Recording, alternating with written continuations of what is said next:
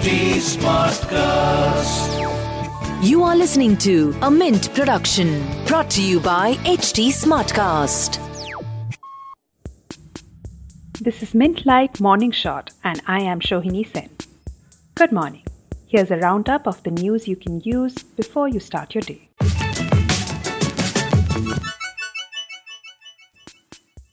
The United States is all set to start mass vaccination today. The vaccine, developed by Pfizer, will first go to hospital staff and other healthcare professionals. According to data from Johns Hopkins University, the US has reported more than 16 million cases of COVID-19, by far the most of any country in the world. Cases of the virus has been rising across much of the US, causing record death totals in recent days. The US also leads the world in deaths related to the coronavirus at more than 297,600. Police are still looking for children who were kidnapped after armed bandits attacked a secondary school in Nigeria's northwestern Katsina state late on Friday. Hundreds of students are missing, reports Reuters. The gunmen stormed the government science secondary school in Kankara district at about 9:40 p.m. and police at the scene returned fire, allowing some students to run for safety. Katsina, the home state of President Muhammadu Buhari, is plagued by violent bandits who regularly attack locals and kidnap for a ransom. Meanwhile, Bloomberg reported that the prosecutor of the International Criminal Court will ask for permission to open a full investigation into possible war crimes in Nigeria finally. Fatou Bensouda's office has concluded a preliminary probe that found there is a reasonable basis to believe members of the Boko Haram militant group and the Nigerian security forces have committed war crimes and crimes against humanity. After boycotting last week's vote, the Venezuelan opposition led by Juan Guaido concluded a popular consultation to repudiate President Nicolas Maduro's government, reports Reuters. With 87% of responses reviewed, the opposition said just under 6.5 million people participated. Close to 845,000 Venezuelans abroad took part. The effort was aimed at helping the opposition demonstrate a broad rejection of Maduro, but it does not offer a clear path towards the change of government. The legislative elections returned Maduro's allies to Congress despite an economy in ruins, aggressive US sanctions that stifle the OPEC nations' oil exports, and the migration of some 5 million citizens. The Maduro government said 5.2 million Venezuelans voted in the election.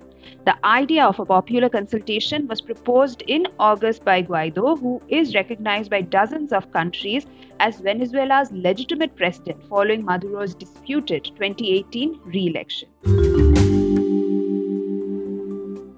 A global alliance of more than 1,000 organizations has announced $20.6 billion in pledges to help women, newborns, young children and adolescents deal with the COVID-19 pandemic as well as long-standing issues, reports the Associated Press. The Partnership for Maternal, Newborn and Child Health, which is hosted by the World Health Organization, says $16.1 billion are new commitments to address COVID-19, $2.2 billion is new money not linked to the coronavirus, and $2.3 billion is new funding for existing programs.